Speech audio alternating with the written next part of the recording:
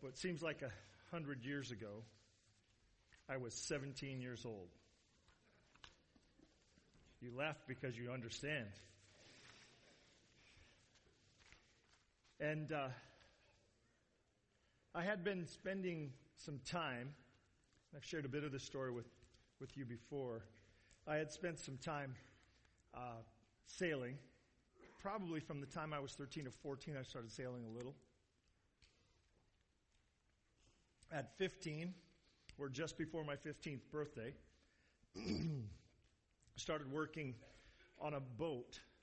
Not working as a sailor, but working as a grunt laborer on a boat that was owned by our Pathfinder counselor and our youth Sabbath school teacher.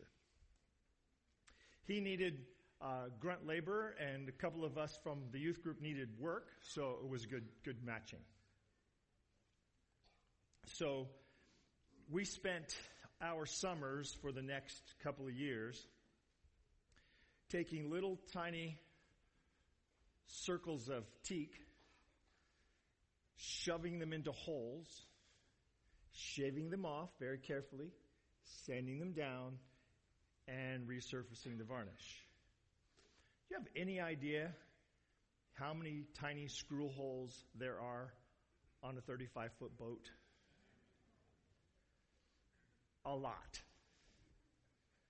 And when we were finished with that job, usually something would have gone awry on deck, and salt water's hard on wood, and so we would spend our time on deck sanding off old varnish and putting on new varnish, being very careful not to get varnish over on the gel coat and destroy that beautiful white sheen that was on the deck. As a reward, we were paid, but the greater reward was that we sailed most weekends. We would go out on a Sunday morning early. We'd leave at first San Leandro Harbor, which was a problem because it took a long time to get out into the main part of the bay, and we would sail around the San Francisco Bay. Later, we would be a little closer in Alameda, and it was easier. But we would get out into the main water of the bay, and they say if you can sail in the San Francisco Bay, you can sail anywhere in the world because the currents, the winds, it's an unpredictable place to sail. You'll go from being in a 25-knot wind on a broad reach to the wind wrapping around an island and suddenly changing direction, or going completely dead in the lee of San Francisco, changing its direction or stopping for the afternoon. It's just lots and lots and lots of different things. So we got a lot of experience.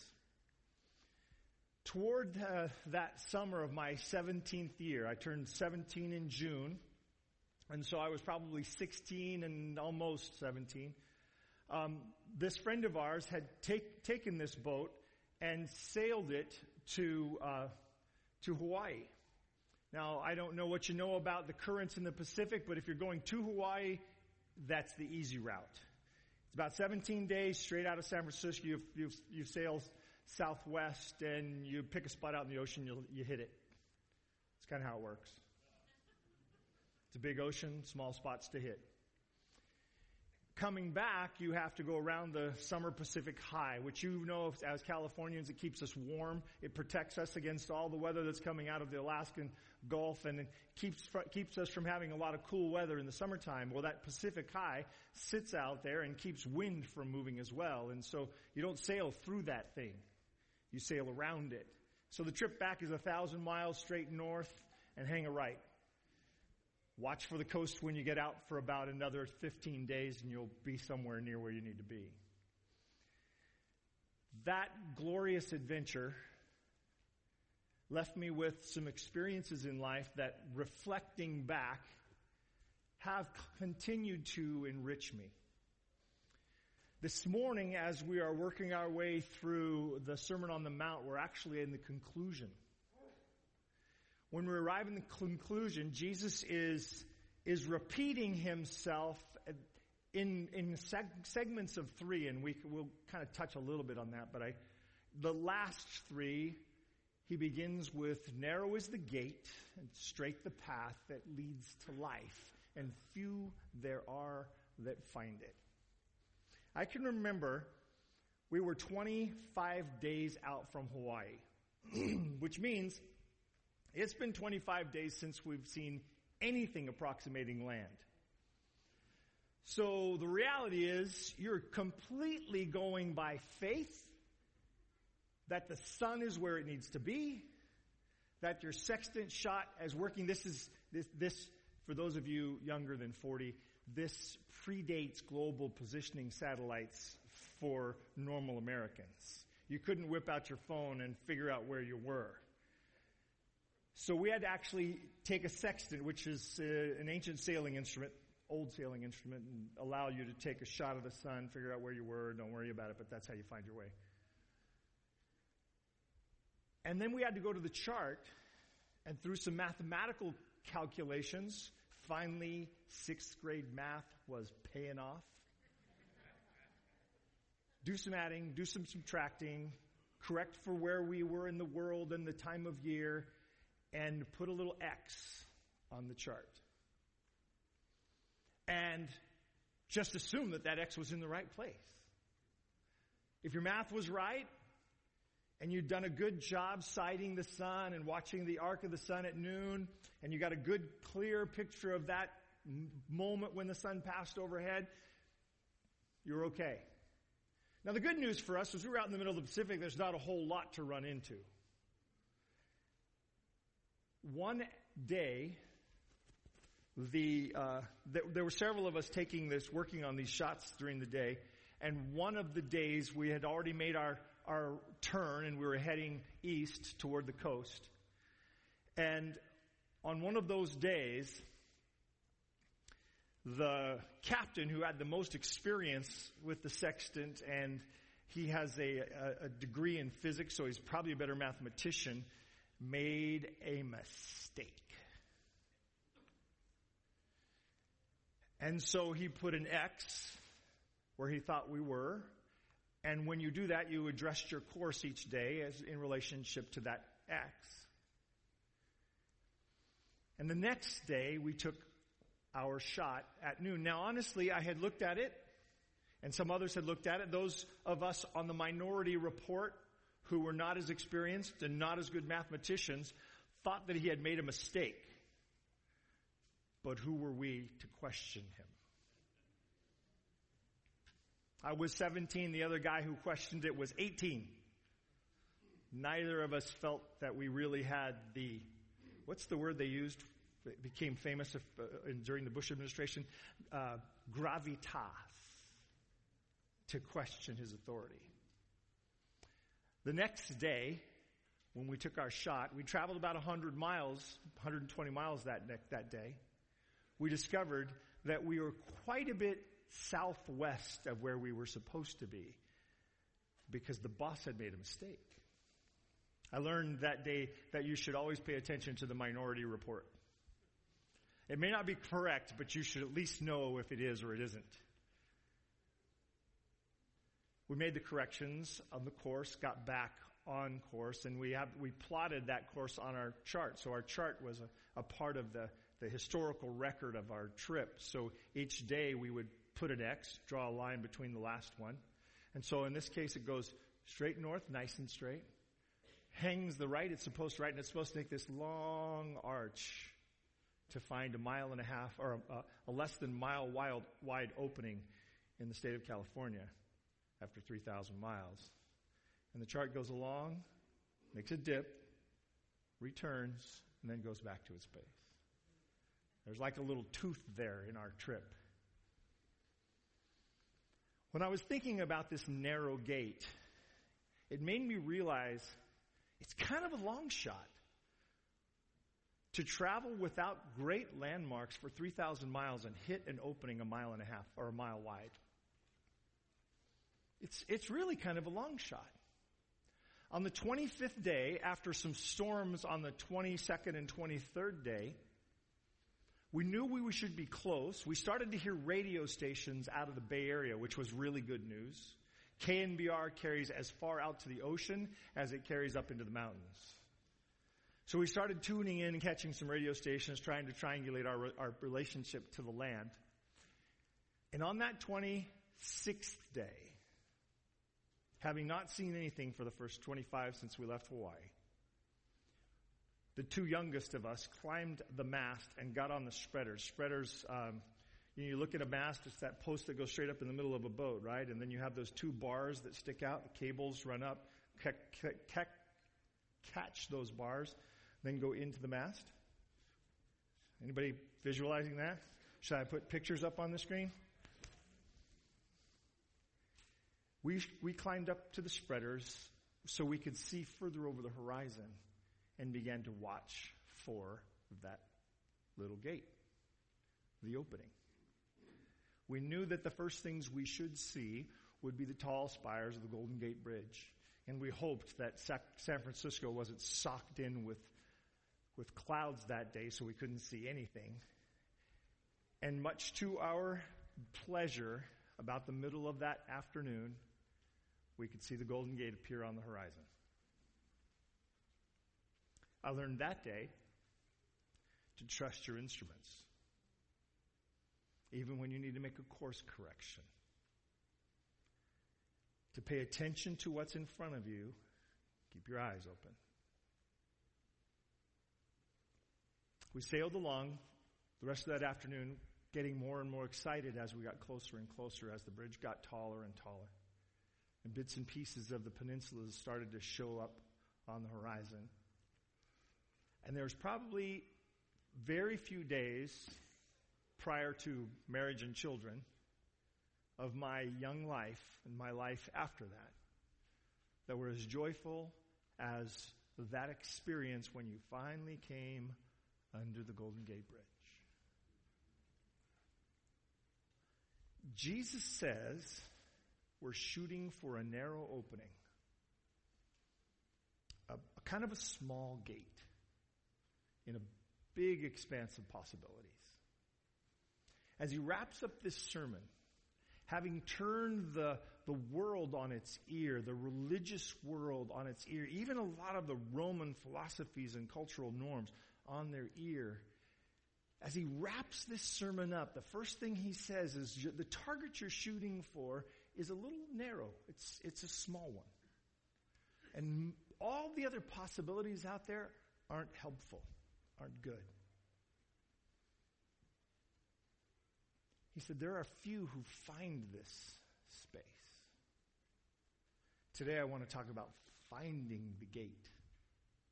Finding the gate. Let's pray. Father God, we are blessed, so blessed to have your word. I pray as we spend some time moving quickly through a sermon from the lips of God, that we would have your leadership, that we would each individually know the guidance of your Spirit. In Jesus' name, amen. So I have to do a summary because this is a sermon that was preached. And so we have to summarize. We can't just jump into the middle of a sermon and claim that's what it's talking about. Very often that's the problem. Somebody will quote a sermon out of context and it'll sound like something completely different. So we need some context on what Jesus is talking about. And so I'm just going to go quickly through. I promise I'm going to go quickly through. Preacher quickly is different from person quickly, but I'm going to go as quickly as a preacher can go through this very important sermon. And I'm just going to touch on the first of the Beatitudes. And the Beatitudes, Jesus really sort of twists the whole world's understanding of religion.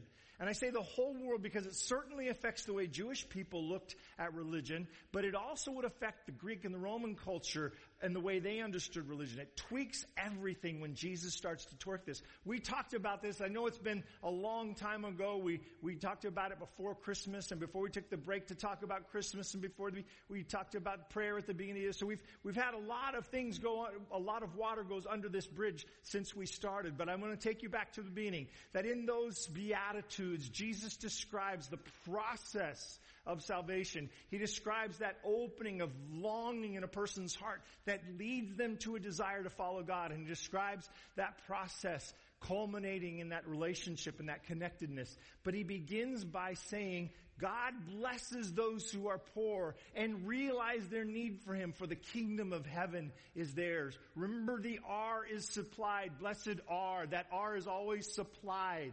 We're used to this thing saying, blessed are the poor in spirit. But the R is supplied. If you look in your Bible, you'll see it's in italics, which means it's a supplied word. It's not there in the original language. This is trying to say what the Bible is saying. This is supposed to be saying, it's awesome, it's amazing, it's fantastic, it's wonderful when somebody recognizes their spiritual poverty. Because only in recognizing your spiritual poverty do you turn to the one who has the answer to that problem. There's only one answer, and it's God. There's only one answer, and that's that relationship with him. God blesses those who are poor in spirit when they realize their spiritual poverty, when they realize their need for him, and the kingdom of heaven is there.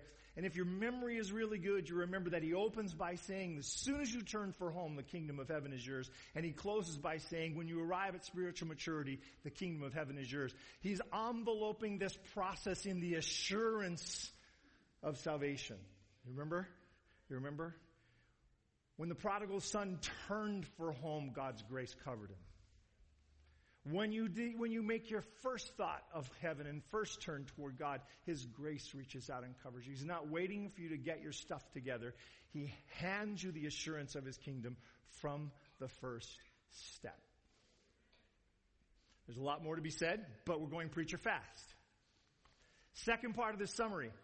Jesus then, moving on after the Beatitudes, he starts talking about the Mosaic Law, and he goes through bang, bang, bang through several of the pieces of the Mosaic Law. He says that your spirituality, your righteousness has to be better than the standard set by the Pharisees and the scribes, and he starts talking about how that might function.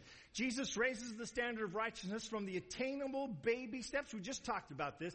From the attainable baby steps that have been set up by the scribes and the Pharisees. And he says, no, this must be full transformation of the heart. The righteousness standard is a new heart. A heart that is like God. A heart that beats in concert with God's. A heart that connects to the attitudes, values, vows, perfect understanding of God. He says the Pharisees have dumbed down and restricted the commands of God to these little baby steps, which they have found a way to be attainable. Frankly, you have to do that when you follow legalism as your pattern. Stay with me on this. You have to dumb down the requirements of God in order to be a legalist.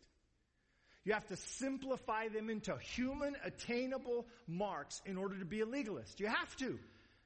Because the stretch of becoming like God, of being Christ-like, is so higher than our reach that we can only go there under the grace of God, and only go there when we fall on our knees recognizing our spiritual poverty. When you choose to do it on your own, when you think you can attain it on your own, the only way you can do that is to break it down into steps, bite-sized pieces that you can handle for yourself.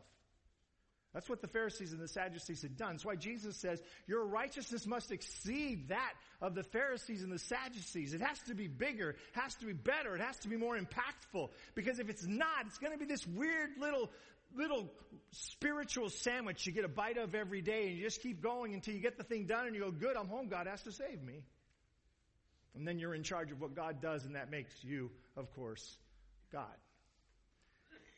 Legalism is the ultimate answer to Satan's temptation of Adam and Eve. You could be like God. You could be like God. And so the Pharisees had made it bite-size. Lots of bites, but bite-size. How do you eat an elephant? One bite at a time. How do you attain perfection?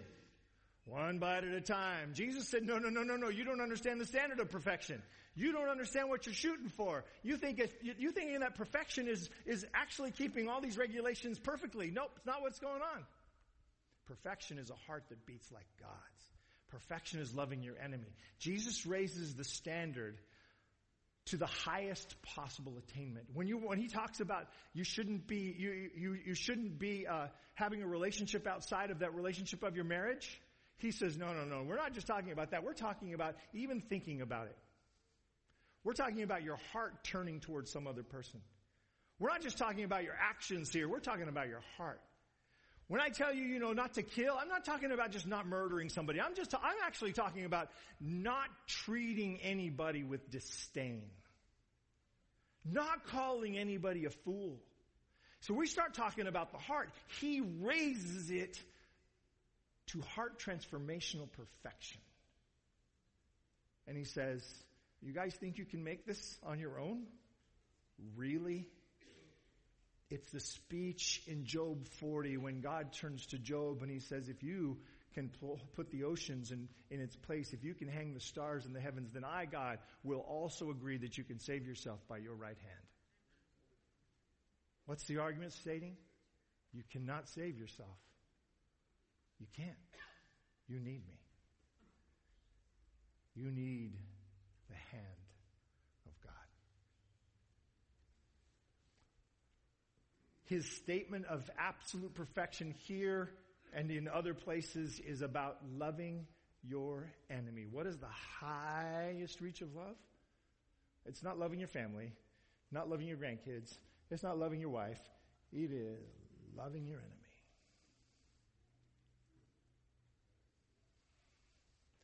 And everybody in the culture said, it's okay to hate your enemy. They're your enemy.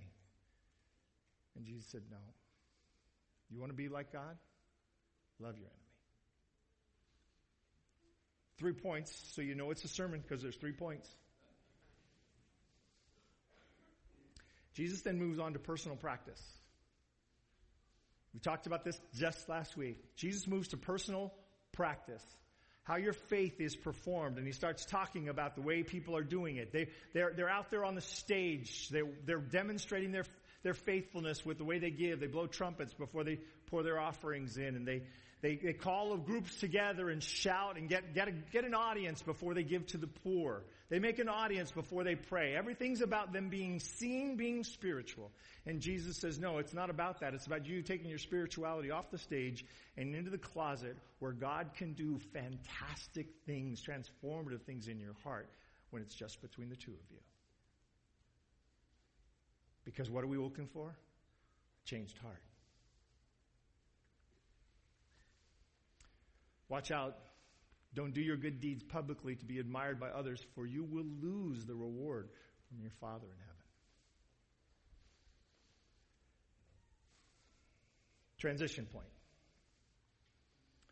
For those of you who are so familiar with this that you're anticipating my next point, I'm sorry for moving you along, but I need to get you all the way through. Transition point. He demonstrates how we should pray. For those of you who are assuming that when he said, you must be perfect even as your Father in heaven is perfect, that he had just set another attainable standard for you to break down into little bites that you could climb, he assumes you're going to need forgiveness in this prayer. The assumption of forgiveness is the assumption of sin. The assumption of sin is the assumption of a lack of perfection. Do you understand the logic? The assumption of the need for forgiveness is the assumption of sin.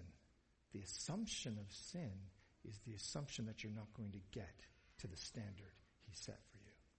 What do you do when you can't make it on your own? What does a believer do? What does a follower of Jesus do when they finally realize their spiritual poverty? They go to the only one who has spiritual strength. They fall on their face in front of God and they ask for his help. You following this? Then he goes, 2 treasuries, 2 trees, 2 lords. So you thought preachers only did this as a modern thing. This sets of 3, oh no, this is not new with us. This is a Jesus thing. We got 2 treasuries. Where your treasure is, there will your heart be also. You can have a treasure on earth, you can have a treasure in heaven. Choose heaven. Good, better idea. 2 trees. You can know these people by their fruits, these trees, right? The good fruit, the good tree. The bad fruit, the bad tree. Choose the good tree. 2 lords. You can either serve mammon, your possessions, your stuff, or you can serve God. Choose God. 2, 2, 2. See it? I love the fact that this still plays out. And then he says, live like this. Don't worry. Don't worry. Don't worry about your stuff for the day. Don't worry about tomorrow. Each day has enough worry for the day. Don't worry. Don't stress over things. Trust me. Trust me. Don't worry. Trust. The theme in the New Testament is have faith, believe, trust God. Over and over and over, this theme keeps coming. Do you know where the theme starts? Adam and Eve one day walked up to a tree and a snake started talking to them. What should you do when a snake starts to talk to you? Run away. Run away. If a bush that's on fire starts talking to you, hang back for a minute and see who that is. You might want to answer that phone, but if a snake starts talking to you, go the other direction. And as they began to have this conversation, they extended trust, faith, to the devil and removed trust, faith from God. And God's been trying to get us to reestablish that relationship ever since.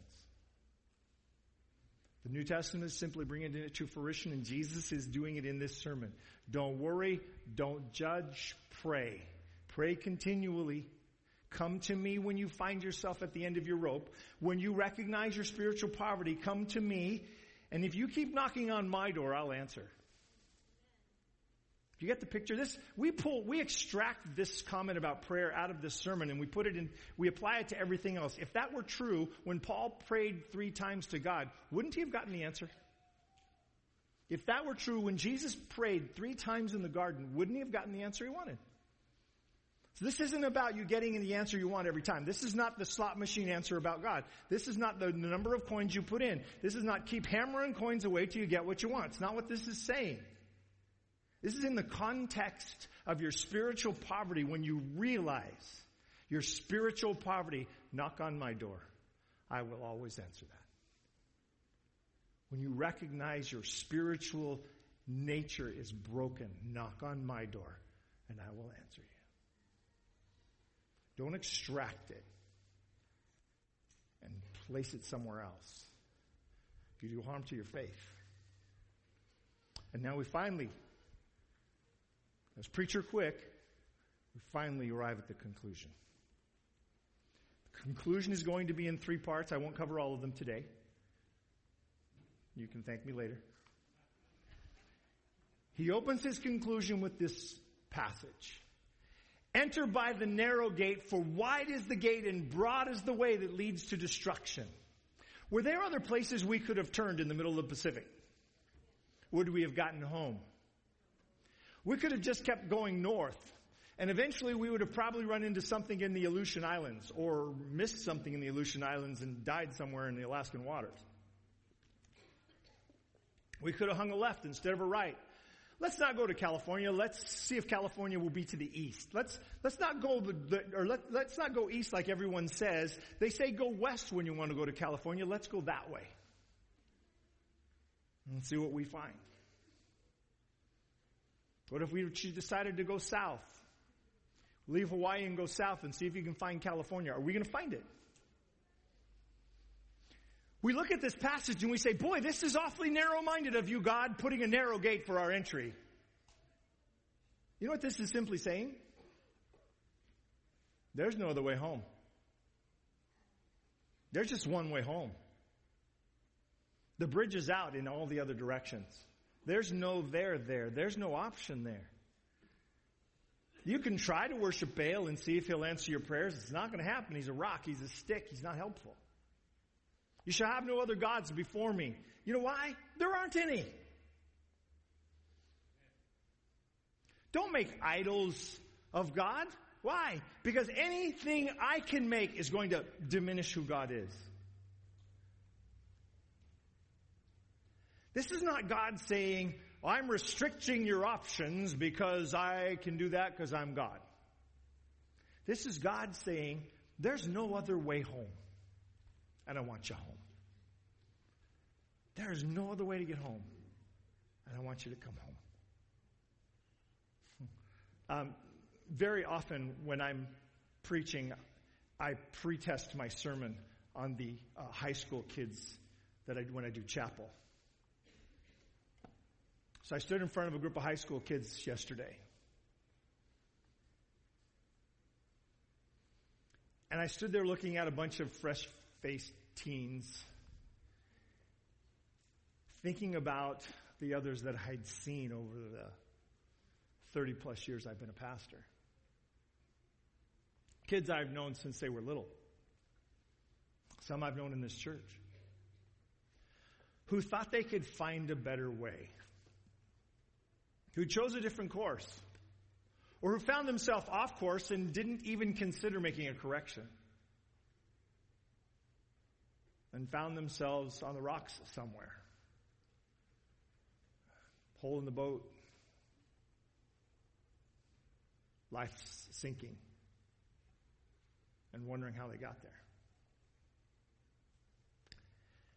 God is not being narrow-minded any more than the guy who wrote the chart that we were following, who designed the maps that we were looking at, was being narrow-minded when he said, this is where the Golden Gate Bridge is.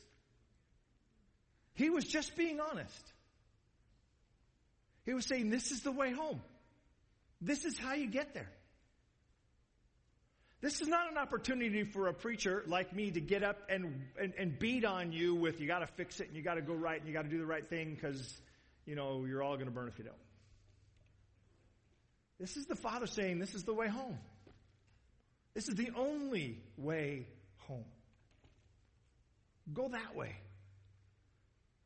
This is Moses in Deuteronomy saying, I'm offering you today blessings, curses, life, death. Choose life. This is Joshua at the end of his life looking out over the hordes of Israel saying, choose you this day whom you will serve.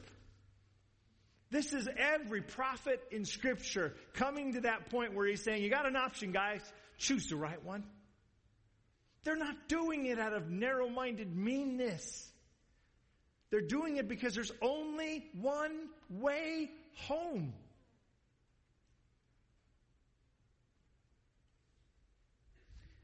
It says, few there are who find it. It takes effort to find it. It takes quite a bit of effort. We could have easily gotten lazy about those noon shots. A lot of times it was tough because it'd be kind of cloudy at noon and you're trying to spot the sun through the clouds and follow that brightest spot and see if that makes sense. 3 times while we were traveling, we passed ships. And each time, or they passed us, maritime rules say that if you come upon a boat in the ocean, you're to check in and see if they're okay. We had put a radar reflector on the mast of this boat that made us look a lot bigger than we were. Because we didn't want anybody to miss us in the night and create a shipwreck that we would be the end product of. And so regularly a boat would come over the horizon. Seeing this blip on their screen, maritime rules say, go see if that blip's okay, and they would come over the horizon. And every time they came over the horizon, they would ask the same questions. Are you okay? Do you have any needs that we can help you with? We would ask the same thing every time. Can you tell us where we are? Because we had been taking our shot, looking at the moon, or looking at the sun every day. Moonshot's harder, by the way. We had our little X's on our chart. We thought we knew where we were. But we wanted somebody who had better equipment to help us out. Spiritually, it's the same. There are people who are further along and have better equipment. We asked for ice cream once. They didn't send us that. We asked the U.S. Navy where we were, and they said no. They said, we will call you in a little bit and tell you where you are. What we said to all of these ships was, if you just give us your location, it'll be close enough. I mean, we can see you. And the Navy said, no, we will not give you our location. And they went over the horizon. By the way, before the Navy showed up, 2 F-14s buzzed us, going and coming. And so they disappeared over the horizon. A couple hours later, they called us back on the radio and said, you are exactly here.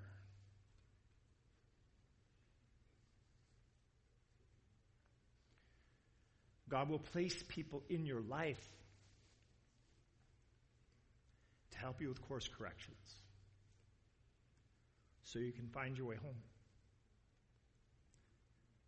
Don't ignore them. Now, there are false prophets. We'll get to that next week. But if what they're telling you aligns with Scripture, pay attention. Pay attention.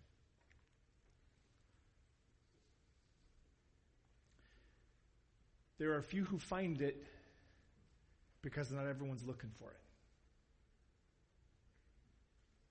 And the question we have to ask day after day of ourselves, am I really looking for it? Do the choices I'm making today indicate that that's true? Do the deepest parts of my heart demonstrate that to me? And if not, you simply make a course correction. You don't get thrown out of the family for being off course. You get invited to a course correction. So now, preacher quick. Finding the gate. Aligning with Jesus' sermon, because that's what this is about, right? This is about the sermon Jesus just preached. This is the conclusion of the sermon he just preached. Seek to have a heart like God. Seek to live on a stage built only for God. Seek a relationship with God as your life's primary goal. You'll have secondary goals and ancillary goals, lots of those, but your primary goal is to follow Jesus. Primary goal is to end up at home with Dad. Practice, trust, not worry. It's been Brenda's and my text for this year. Be anxious about nothing, but in everything with prayer and thanksgiving. Bring those things to God. Bring that with God. Practice trust, not worry. Recognize your inadequacies, not your neighbors. Recognize your own inadequacies. Don't practice picking nits from your neighbors. Jesus' comical description: before you seek to help your brother get the speck of dirt out of their eye, take that big giant log out of yours. Demonstrated that one day here in the church. Whacked a lady in the front row, actually I think second row, with the logs. Still feel bad about it.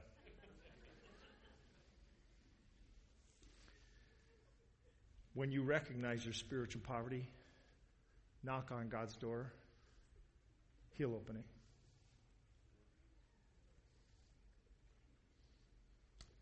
Few find it because there's so few looking.